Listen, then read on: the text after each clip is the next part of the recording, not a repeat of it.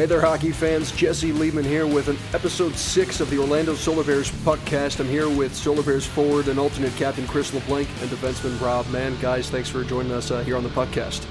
Thanks for having us. Yep, good to be here. All right, well, let's get right into it. Solar Bears coming off of a pretty interesting weekend, taking on the Idaho Steelheads. Rare interconference matchup. The Steelheads play out of Boise, Idaho, but they made the trip out to the East Coast. You started off on the right foot, a 6-2 win on Saturday. Idaho then took the Sunday afternoon game at RDV, and then shifting back to the Amway Center last night, a tough one, 7-2 loss against the Steelheads. But right now, things looking pretty good as far as the playoff chase goes. Orlando just 6 points away from locking up a berth in the Kelly Cup playoffs. So how's the feeling in the locker room, especially after, from what I understand, a pretty energetic morning skate here at the RDV Sportsplex?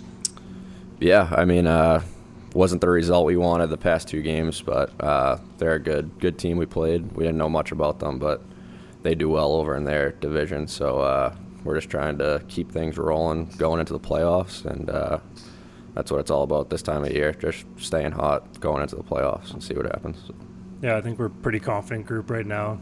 Obviously, we have a really good team, a lot of guys too, so believe in the group and just kind of keep doing what we're doing. We had a really good practice today, so hopefully come out tomorrow and have a good showing against Atlanta. Well, Rob, you're a guy that's a little bit familiar with Idaho, having played out in the Mountain Division last year with the Utah Grizzlies in your rookie season. So, I mean, you've seen both ends of the spectrum. Highlight the differences between the style of play that fans are accustomed to seeing out of typical Solar Bears opponents in the South, and then what it's like out west. Yeah, I'd say the West might be a little bit of an older division, a little grittier, a lot of more simple hockey. I think there's some pretty big skill in the South Division, but yeah, like you said, I'm used to them. I think I played Idaho 12 times last year or something, so they're a pretty tough team. That West Division has some pretty tough opponents for sure. Well, down the rest of the stretch, we've got 10 games remaining in the regular season starting Thursday, March 21st, as Orlando takes on Atlanta, all within the division the rest of the way. What do you guys? What's the mindset now as we gear up for really what is the home stretch here for the Solar Bears? Yeah, I mean, we didn't really put forward our best effort the past two games, so you got to try to stay away from that, especially this late in the season. It's all about momentum and the consistency. So try to avoid showings like that and just put your best foot forward every night and see how it goes rolling into the playoffs. Well, for you guys, it's around that time where college hockey is kind of winding down. You guys both played in the college game. Chris at Merrimack, and Rob, you played at Robert Morris University. Just if I'm not mistaken, that's kind of in the Pittsburgh area, right? Yeah. So, I mean, this time of year, everyone is starting to get into that playoff mentality, whether you're playing in college, whether you're playing in pros or major junior. As we said, Orlando needs only 6 points. They can get that by wins, or right now I think the team that's trying to chase them, South Carolina, if South Carolina loses over their next few games, that's going to help Orlando's situation towards locking up a spot in the playoffs. So you guys had a chance or rather, Chris, you had a chance to play with Orlando in the postseason last year. What's that like once you get to the playoffs?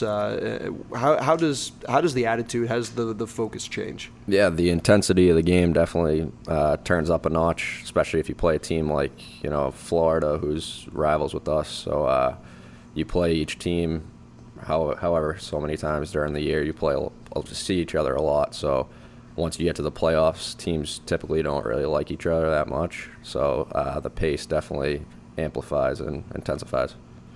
Yeah, I think that's just part of playoff hockey. Every little play matters, and like Chris said, you're not going to like each other, especially in a series where you're playing however many games, 5 to 7. So, you definitely don't like each other, and you have to make sure you're doing all little things right.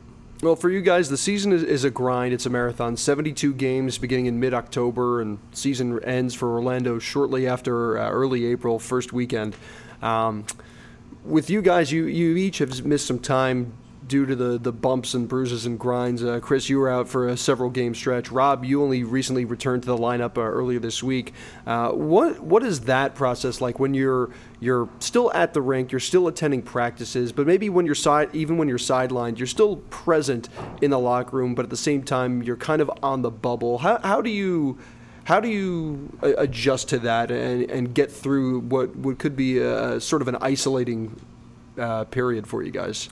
Yeah, I mean, it's pretty tough. I think for me, I was out over 8 weeks, but the guys were awesome, kept me in the loop, and obviously you're not traveling and stuff while you're doing rehab, but I think it's important just to kind of stay around the guys and stay involved and make sure you're around the rink so that guys know that you care and that you're putting in the work that you're supposed to do, so that when you do come back, they know you're ready to go and they trust you on the ice. So. Yeah, I mean, Rob obviously knows a little longer than me. I was only out a few weeks, but it's tough not being able to go out there every day with your teammates and stuff. So just like Rob said, you just show up and you have your teammate support and doing everything that you can do to heal that injury, whatever it may be, quicker and faster so you could get out there.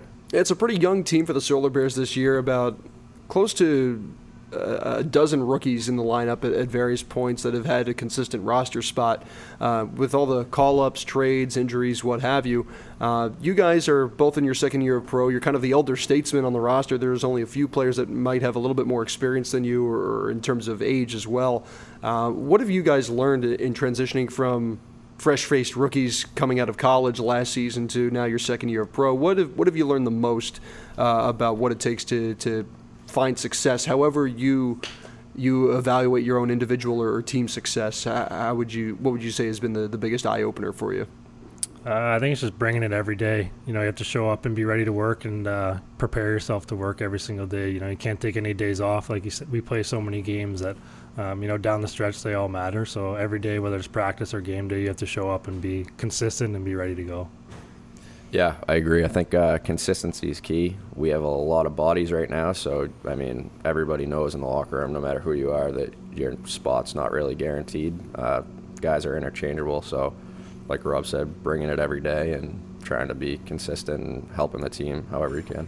Now, for the Solar Bears, 4 home games left in the regular season, so 6 on the road. Big road stretch coming up beginning this weekend. You go down to Estero to take on the Everblades, and then the following week, starting out to Atlanta, then Greenville, South Carolina, back to Greenville again.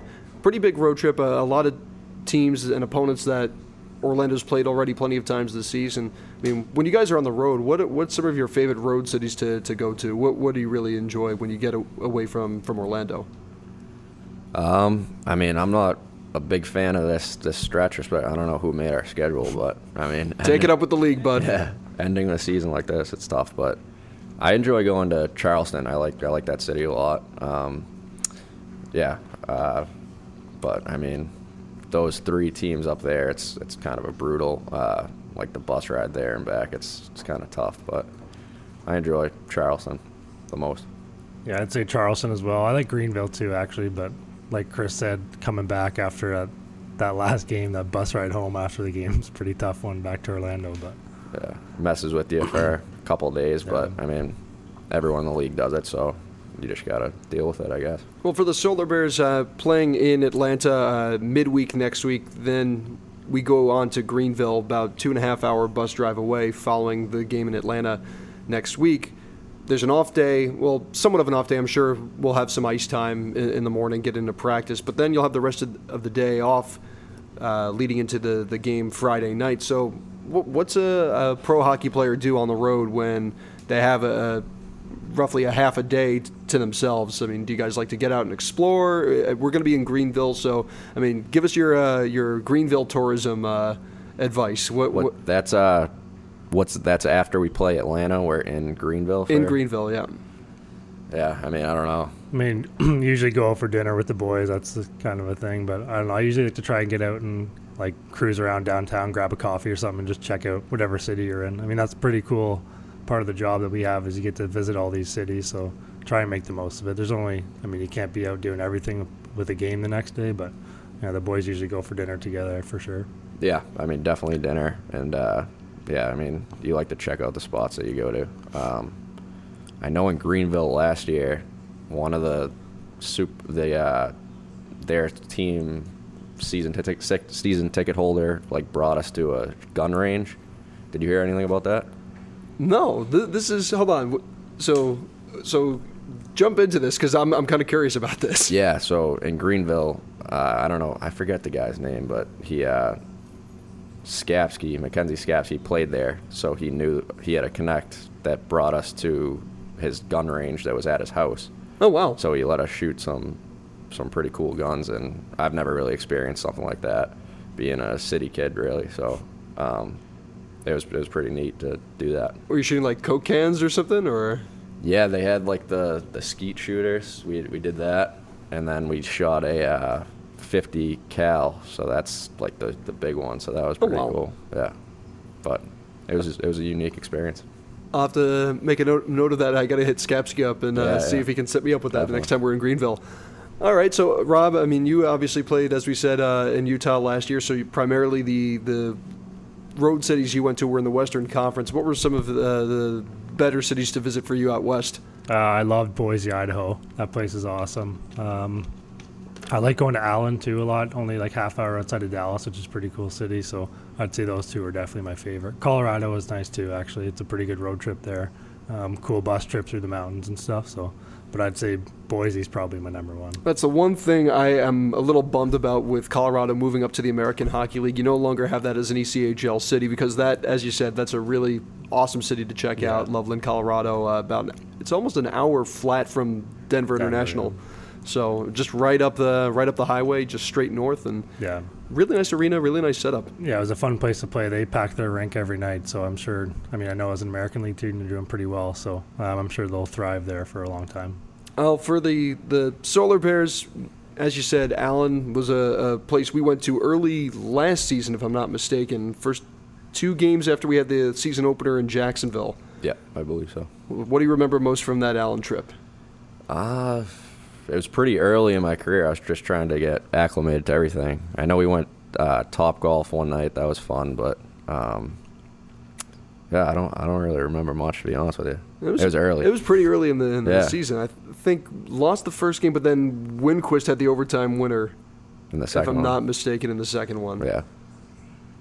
Yeah, I remember Dupes drove the net wide and got into a fight after that. Remember that?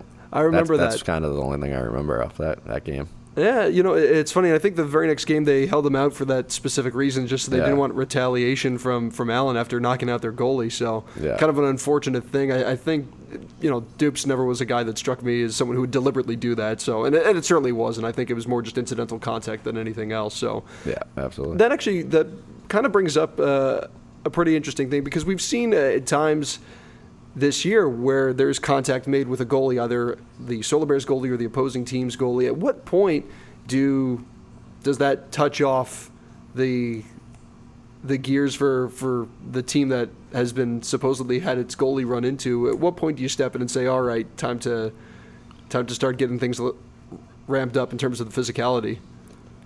Yeah, I mean, I think you can kind of tell if it's intentional or not. I mean, things happen in hockey, so if a guy falls on his way to the net or whatever, and it's a broken play and he collides with the goalie, obviously you can't let him stand all over the goalie. But obviously, if it's intentional or you think they're trying to run the goalie, then it's time to step in and make sure you're protecting the guy in net. I want to bring up something for you guys. I don't know how close attention you paid to the NHL, but of course the big story this year in the NHL, the Carolina Hurricanes with their post-game win celebrations. The storm surge, they call it. Every win at home, they change it up. Last night they broke out duck hunt. I don't know if you guys had seen that. I haven't seen that yet. No. They had 2 of their players in the camera well between the benches, and they started the Viking clap, and then eventually it progressed, and then they put up duck hunt, the old the 1984 Nintendo video game, on the center hung scoreboard. All the other players on the bench started tossing their gloves in the air. Players start taking out their sticks and start picking out the gloves. I mean, what do you guys think of that? I mean, is there a place for that in hockey, or is that maybe a little too overboard? I mean, it's working for them. I feel like in that market, their fan base kind of enjoys it, and it's working out for them. Personally, I don't really think it's like I wouldn't like our team to do something like that, but I mean, they enjoy it. I feel like their city seems to enjoy it, their fan base, so all the power to them. Yeah, I mean, I'm a Toronto guy. He's from Boston, so you're old school. Yeah, I mean, our hockey markets back home don't really need that, but like you said, it's not a traditional hockey market, so if that puts people in the crowd and they're having fun with it, then why not roll with it? So Well, for you guys, so I mean, as you said, you grew up in Toronto. I'm assuming a Maple Leafs fan. I'm assuming Boston Bruins. I mean, who were your biggest inspirations growing up when you guys were just starting out as little pups? For me, it was Matt Sundin growing up, probably number one Leaf guy that I followed. I love Brian McCabe too. Him and Thomas Caberlet had a few pretty good years for the Leafs, so I'd say those two guys. Followed the Leafs religiously when I was a little kid. So. Yeah, I'd say Bergeron, he's still playing at a pretty high level, but I used to go to games all the time with my father and my brother, so he was still playing at elite level back then too, so I followed him pretty closely. So at what point, I mean, I've got you guys here, at what point did you guys decide, hey, you know what, I enjoy playing the game, I'm progressing to the point where I've got enough self-confidence in myself to know that I can play at a pretty high level. At what point did you guys progress to college and realize, hey, you know what, this is something I can maybe pursue? I'd say probably my senior year of high school, I was starting to get some serious looks for colleges and stuff like that, so I figured this was a route that I could take, and I just tried to work hard and be the best I could be, and then it kind of just followed. It took off from there. So. Yeah, I'd say for me, my 18-year-old year junior was my rookie year, so pretty late technically. But yeah, I had a pretty good first season and started to get some, attention from college schools. So I kind of, figured it was a legitimate path I could do, and had to have 4 years to continue to improve and work on your game. That's a long time from 20 to 24. So I figured probably around 18, 19 that I could try and make a run at it. Well, for you played, if I'm not mistaken, in Penticton, right? Yeah. So that's way out in British Columbia. Now, for a Toronto guy, what's that like? As you're still a kid, you're still a teenager, going all the way halfway across the continent, Yeah. and then playing junior hockey, living with a billet family, and that. Yeah, it was definitely an adjustment. I think I was ready though at that point, just to kind of have a change of scenery, and I was committed to school already, so they had told me that Penticton was a really good spot and would be good for my development. So yeah, I was excited to go. I love that. That was one of my favorite years of hockey. I have a lot of memories from that year. But definitely an adjustment. The first month or two is different, and you're not living at home anymore. You're living under someone else's roof with their rules. So it took a while, but all in all, it was an awesome experience. So now that you guys are in your second year of pro hockey, you've been living on your own. What maybe is the biggest frustration or challenge for you away from the rink, in terms of just living a normal life, or at least attempting to? I don't know. Yeah, that's... Cooking your own meals, doing your own laundry? What is it?